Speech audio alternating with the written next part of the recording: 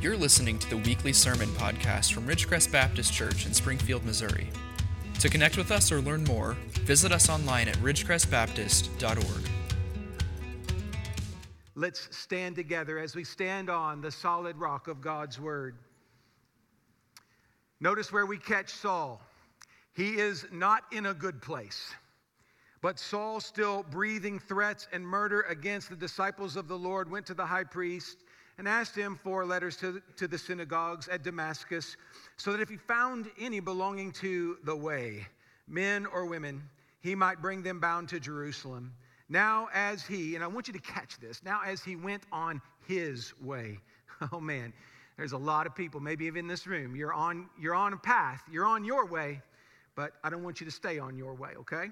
Notice this. Now as he went on his way, he approached Damascus, and suddenly a light from heaven shone around him, and falling to the ground, he heard a voice saying to him, Saul, Saul, why are you persecuting me? And he said, who are you, Lord?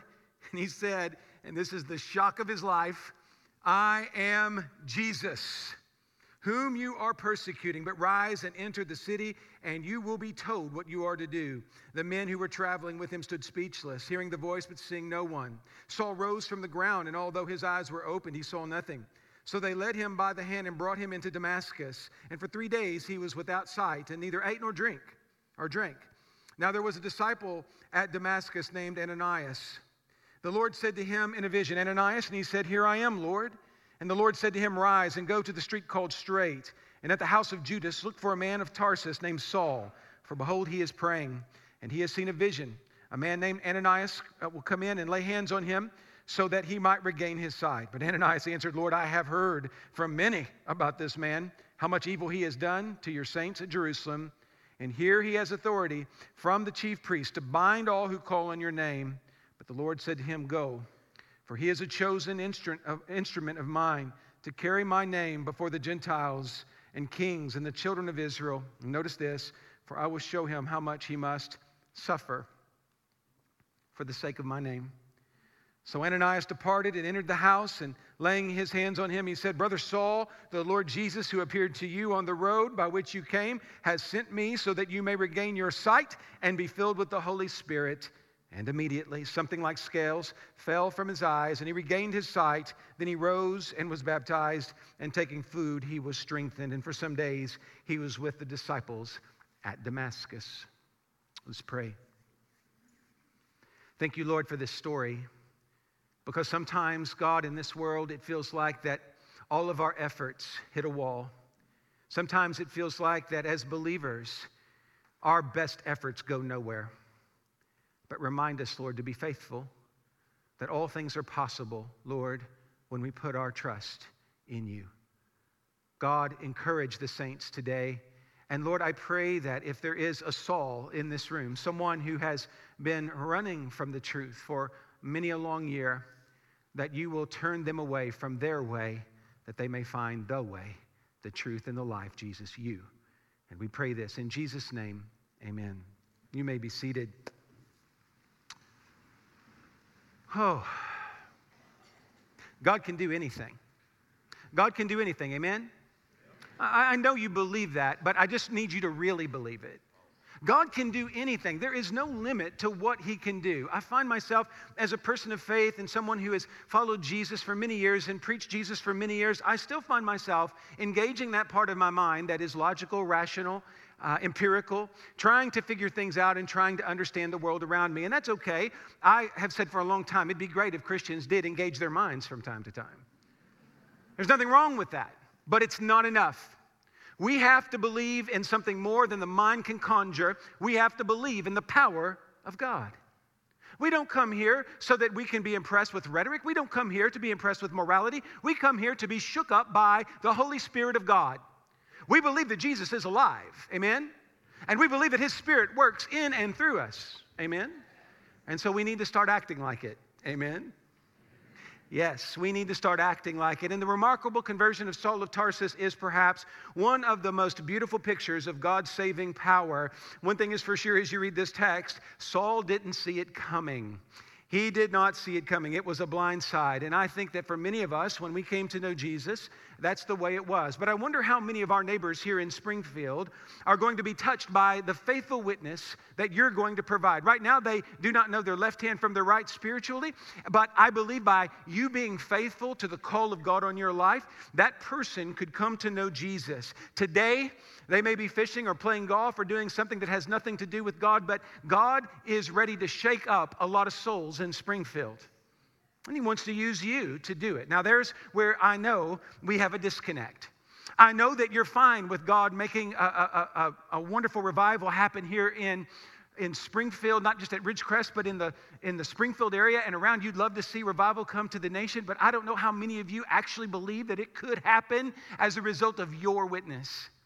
But I'm here to tell you today that it is your witness that we're waiting for. Every one of you individually, we want to see what God is going to do through you. God is going to do something wonderful.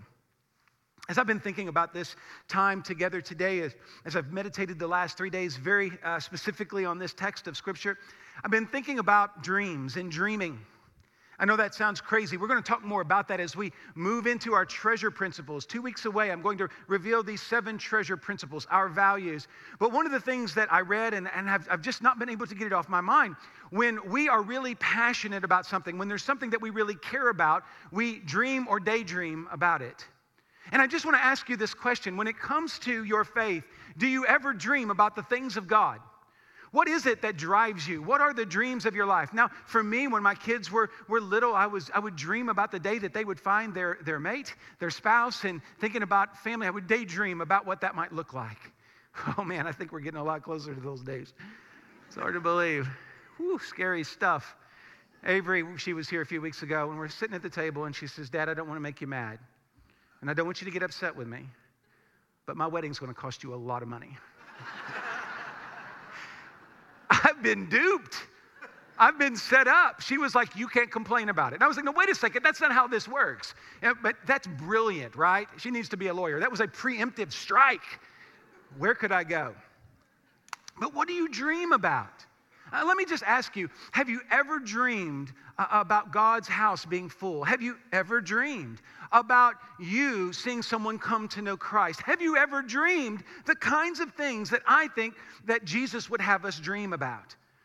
I wonder sometimes. We know that we should be excited about worship. We should be excited about people coming to know Jesus. But do we dream about it? Do we have hearts that long to see God move? Have you ever had a daydream of that person in your life? Maybe a family member, maybe a famous person, a powerful person in politics. Have you ever just dreamt of what would happen if they came to know Jesus? You see, I believe when our hearts are right, we're dreaming like that. We're not just dreaming about wealth or getting our way. We're dreaming about the things of God. And so what I'm asking you to consider, dear church, is I'm asking you to consider to open your mind, even your subconscious, to the dreams that God has for you. You can tell me about your dreams all day long, and they may be spectacular, or they may be just weird. I tell people that sometimes my dreams are like bad Beatles songs. You know, like 70, 71, 72, they were doing things they shouldn't have been doing, and those songs are weird, okay? Those aren't the kind of dreams I want you to have, okay? I want you to have dreams that magnify the glory of God. Now, why I'm talking about dreams is because I wonder how many in the church could have ever dreamt that a man named Saul of Tarsus would turn from his wicked ways, turn from his murderous intent, and turn to Jesus. Who would have dared dream such a dream? I'm asking you, church, are you bold enough to dream like that? To dream for remarkable conversions, radical conversions. That's what we need to start thinking about. Church has to be more than a Sunday morning pastime. It has to be more than a Wednesday night splurge every once in a while. Wow, I had time this week. I was able to go to church. No, it needs to be more than that. We have relegated spirituality to our back seat. Or, you know, if you have a third row, back to the third row. I remember, back in the day when we didn't wear seatbelts and stuff. You remember those old station wagons where you sit in the back? No seatbelts, you're faced the wrong way. How did we not all die? So many of us have put all of our dreams in a very unsafe place because they're dreams that are material and will wilt away, rust away, there where moth can grab hold and chew on. Listen, we need to start having dreams that are eternal, immortal, because they are all about Jesus. I love this passage, and I love all of these passages that we've been looking at, because we're not just talking about the radical conversions. We're talking about the obedient faith of Christians. Today it's Ananias. We've seen Stephen's faithful witness. We've seen Philip's faithful witness, and today it's Ananias. I love these passages because they show us that the divine equation does have two sides. An equation, by the way, I'm being reintroduced to high school algebra, and I absolutely hate it. I sat down for 2 hours the other night with algebra homework. No, thank you. I'm a literature guy. But one thing I see is that an equation has two sides, right? There's two sides of any equation. And I want you to know that Jesus understands that when it comes to salvation. Yes, there is what God is doing on the other side. Here, Saul of Tarsus would be the one who is receiving the gospel message. But I want you to see that the other side of the equation is a faithful witness. And for every single person in this room, you're either on one side or the other of that equation. You're either on the side of the equation where you need Jesus, or you are on the side of the equation where you need to faithfully share Jesus. Those are the only two options. Everybody in this room qualifies on one side of the equation or the other. Where are you? Oh, I love this passage because you see God doing what only God can do, turning Saul's heart around. But we also see obedience. The word immediately pops up there in the text where a man is asked to go and do a hard thing. Listen, by him going in the presence of Saul, if you're like me and you're thinking too much, I'm sure Ananias' first thought was, well, yeah, I could go see this Saul guy, but it's probably a trick. He's probably acting, feigning like he's a believer so that he can draw the believers out from hiding. Are you following me? And then have them killed. But God says, don't you worry about that. I got you covered. And Ananias believed him. He was immediately obedient to his vision. There's more than one vision going on here in this text. There's more than one place that the Spirit is at work. I'm going to tell you, when God is at work, He's at work on all sides of the equation. You can count on it. And God, when He works in a big way. But let me just ask you this question. If God begins to push in on you, will you push back? As God presses in, don't push back.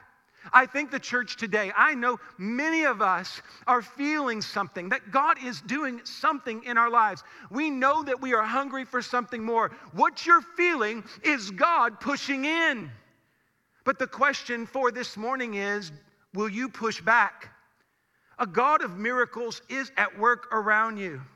And I'm praying that the scales will fall off your eyes, that you may see the Holy Spirit's work. Listen, I want you to know God is merciful. If you have said no to the work of Jesus 1,000 times, if you say yes today to Him, He will do amazing things in your life. If you've said no 1,000 times, this one yes is all it takes to turn your life around. Don't let the devil tell you that 1,000 no's means that there needs to be 1,000 yeses. That's not the way it works in the economy of grace. God is waiting for you to say yes. And when you do, He'll do the rest. That's a beautiful thing. Really old Puritan. I mentioned that Richard Sibbs is a Puritan because I love to talk about the Puritans. They had the coolest hats. Their hats were amazing. If you go back and look at their hats, they're marvelous. No, they're actually quite ugly. But their theology was much better than their hats. And here's what Sibbs said. I love this. He was such a soft and tender heart. He said, there is more mercy in Christ than there is sin in us. You hear that? Man, write that down, baby. Put that in your pipe and smoke it, but don't do that. Don't do that. That's a bad thing. Kids, don't listen to your pastor on that score. That's good stuff. That's something that you need. That's something that you can write home about. That's good. There is more mercy in Christ than there is sin in us. We have hope, brothers and sisters, because we have Jesus. And in our passage today, we see some amazing things. We see in Saul a change of direction. We see a change of vocation. and we see a change of vision. Let me just breeze through these real quick so that you can get out of here and get to Sunday school or lunch or whatever you're going to do. I'm very glad you're here, but I'm hoping that wherever you thought you were going next, it's different than you thought at the beginning of the day, because I pray you'll have a change of direction, that you will go away from your way and find His way, my way versus His way. Oh, friends, our hearts are strong, and our hearts often drive in our own direction. But here's the problem. If you go in the direction of your own heart, then you're requiring everybody to go on that ride with you. Do you realize that if we all try to go after our own heart, we're all going to try to take a different path, and that leads to chaos? In the last 10 years, I've spent quite a bit of time in Asia, Taiwan. I've been in South Asia some. I've been around, even in Italy, I saw this a little bit. I actually had to drive in Italy, and those who were with me on the mission team, they all aged 10 years in a week. Right, David? Don't say nothing. All right. I only got 2 tickets. It was not a bad trip. But anyway, actually I did, and both of them were totally unfair. Totally.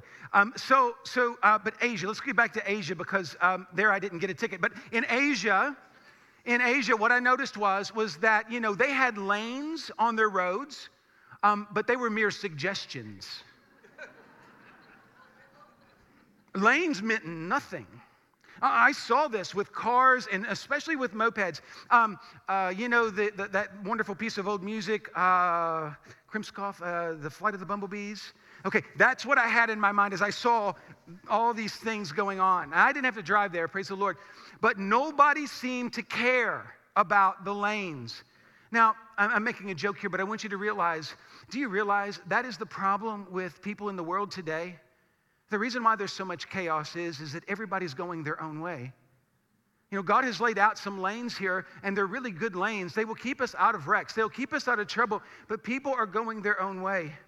Look at the passage. But Saul, still breathing threats and murder against the disciples. Verses 1 and 2. Asked for letters to the synagogue of Damascus that he might bring them bound to Jerusalem. You see, Saul is going his own way. Now, I love this in verse 3. I think it is intentional. It says literally, now as he, Saul, went on his own way. That's the point. He has chosen this terrible path. This is what he desires. And he is doing great harm. Let me just say this. You may think that your path, your way is harmless, but as long as you continue to go down your way without respect to God and without respect to others, you will do damage. If you have to have it your way, oh yeah, it's more than a burger, baby. If you're going to have it your way, you'll have it. Or is that Subway? That's Subway. My goodness, I'm losing my mind. I need to sleep more.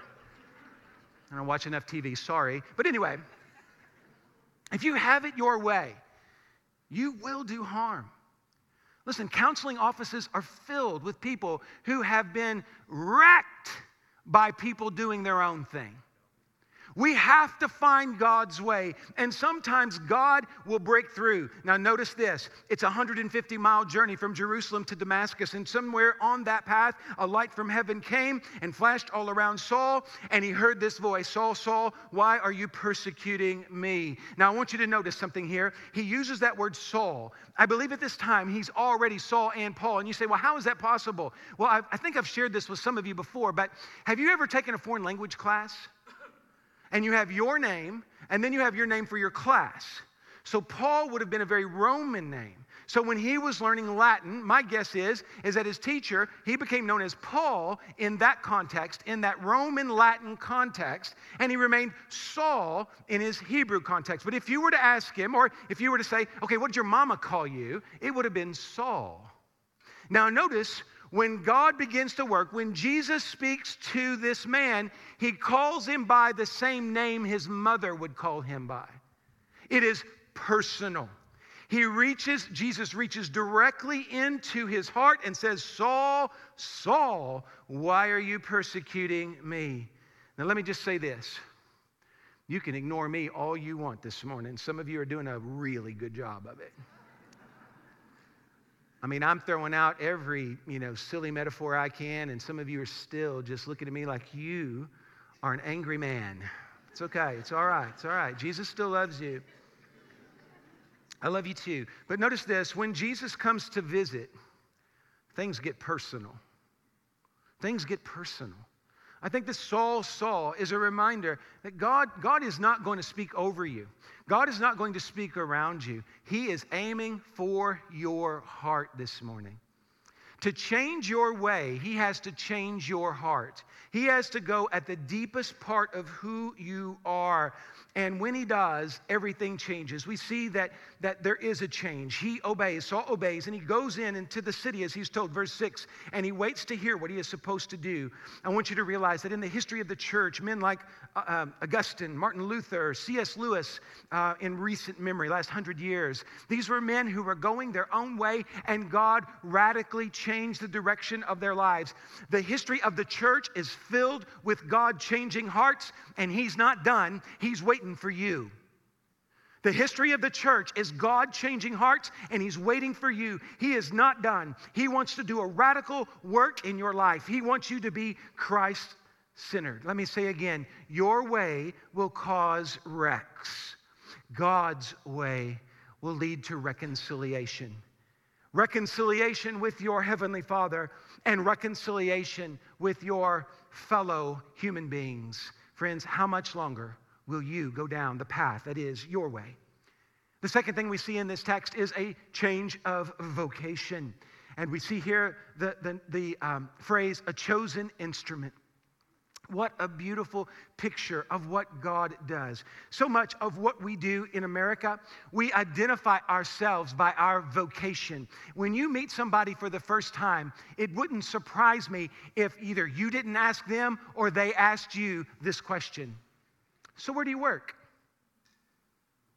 What do you do? Now, I may be wrong. That may be how everybody in the world and every culture begins the conversation, but my guess is that is more of an American thing than anything else. We tend to identify ourselves more by what we do than who we are. But I want you to realize that sometimes even what we do needs to radically change. Obviously for Saul, on your resume, what do? I murder people. Let's change that around a bit, okay? There's got to be a better job description than that. We got to do better. So yes, he needed a change of vocation. That word vocation comes from the Latin word voce. It just means to speak or to call. Listen, what's your calling? And I want you to know, you don't have to stand in a pulpit like this and preach to have the right vocation.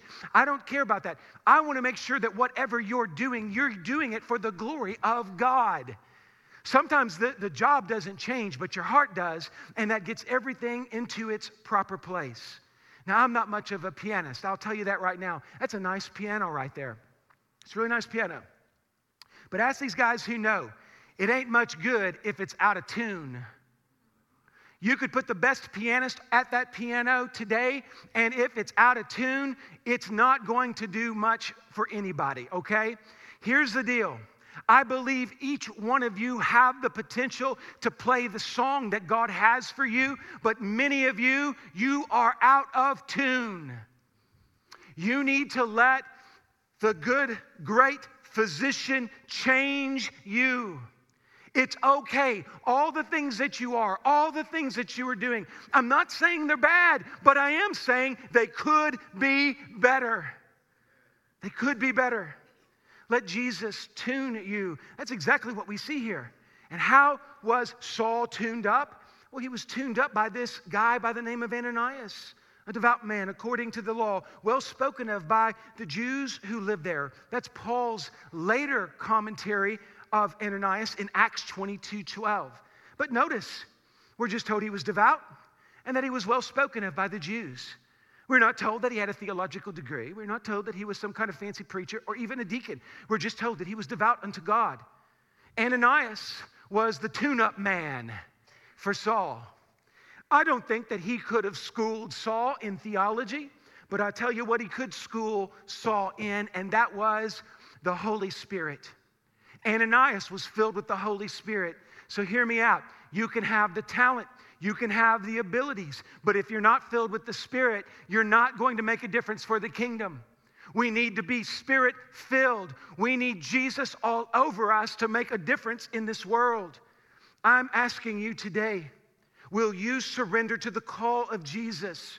Here we see that every believer has a unique calling on their life. The only question is, have you answered the call of Jesus? Ananias answered the call. And I look out every Sunday at a room filled with people who are all called, but not too many people have found their vocation in Jesus. I look out at a room where your gifts, I know this is true, it's just in any church, where there are so many gifts that are still under the Christmas tree, never to be unwrapped. So many gifts that could bring joy to the kingdom that are going unused. And Jesus is calling. Here, he calls a man to do a hard thing, but he also gives him a hard message. Did you notice this? I want you to hear me right now. If you start following Jesus, life is not going to get easier in this world. Look at what Ananias has to tell Saul. Basically, your message to Saul is to tell him how much he will suffer for me. Ananias says, Jesus, is there anything else I can share with Saul? I'm sure there was. But the main gist was, Saul, you will suffer. Sharing the truth isn't easy, but we must make sure that we say what Jesus would have us say. Listen, will you make a commitment to touch eternity with the time you have left on earth? Brothers and sisters, you are an instrument. You are, right now, you are an instrument. But are you in tune? God wants you to be in tune. The final thing I want to share with you is this. Saul had a change of vision. He saw the light. Jesus changed the direction of your life when he saved you. Once he saved you, he began to show you the spiritual gifts that he placed in your heart. And those gifts are meant to be used for the glory of the kingdom. And I believe this. I want you to think about this for just a moment. Not all of the light is visible. The light spectrum has some light that we can't see. Some is infrared and some is ultraviolet. Some of it's outside the scope. So here's the deal.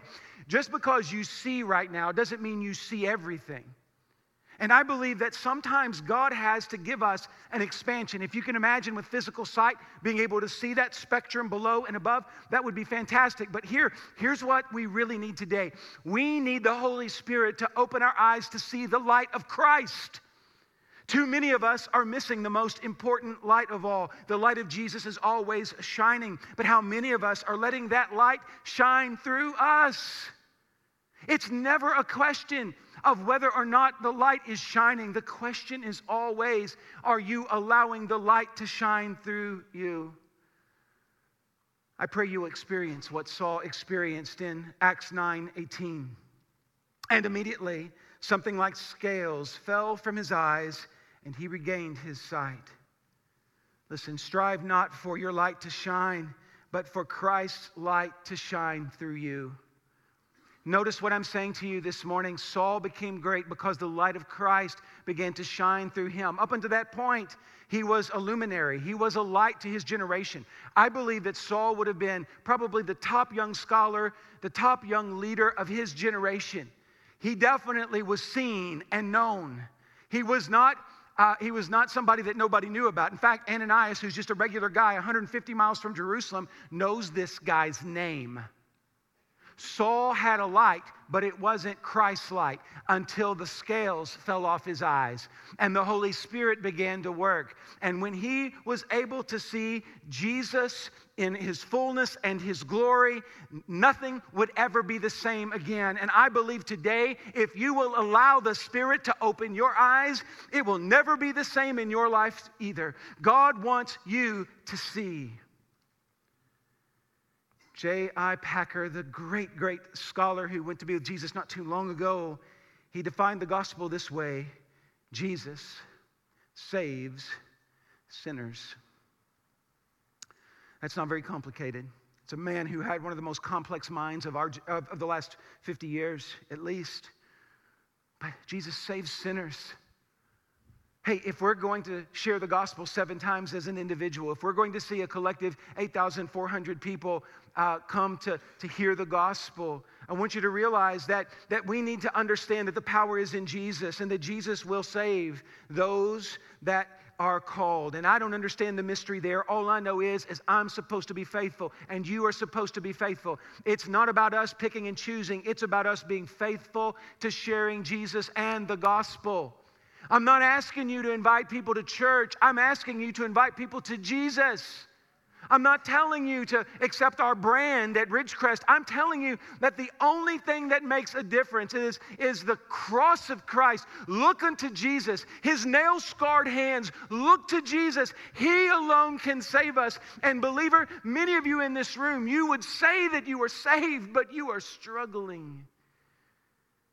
Spiritually, you are dry. The scales need to come off your eyes too.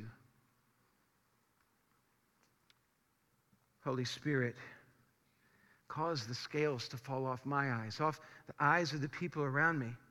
What will we see? Have you thought about this? Sometimes a prayer is a bold thing. Hear me. If the scales come off, what will you see? Probably the first thing you're going to see is your sin.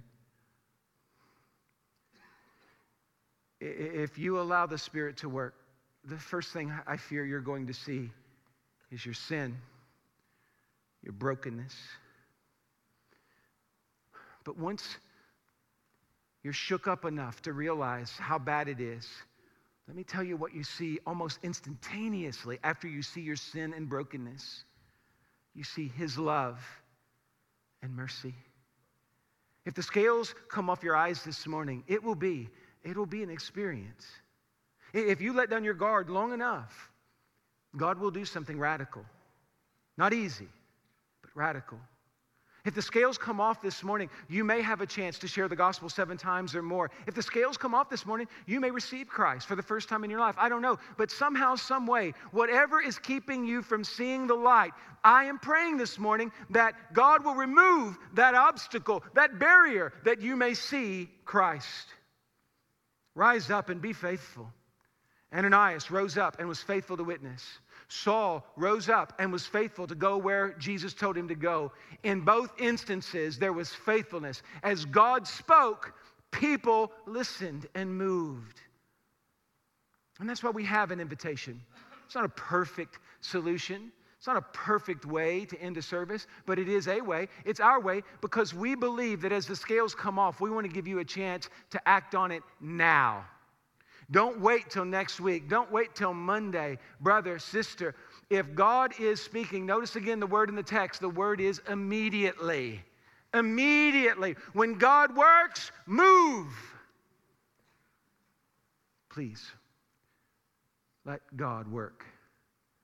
Please, move. Thanks for listening. For additional resources, to learn more about us, or get connected, visit ridgecrestbaptist.org.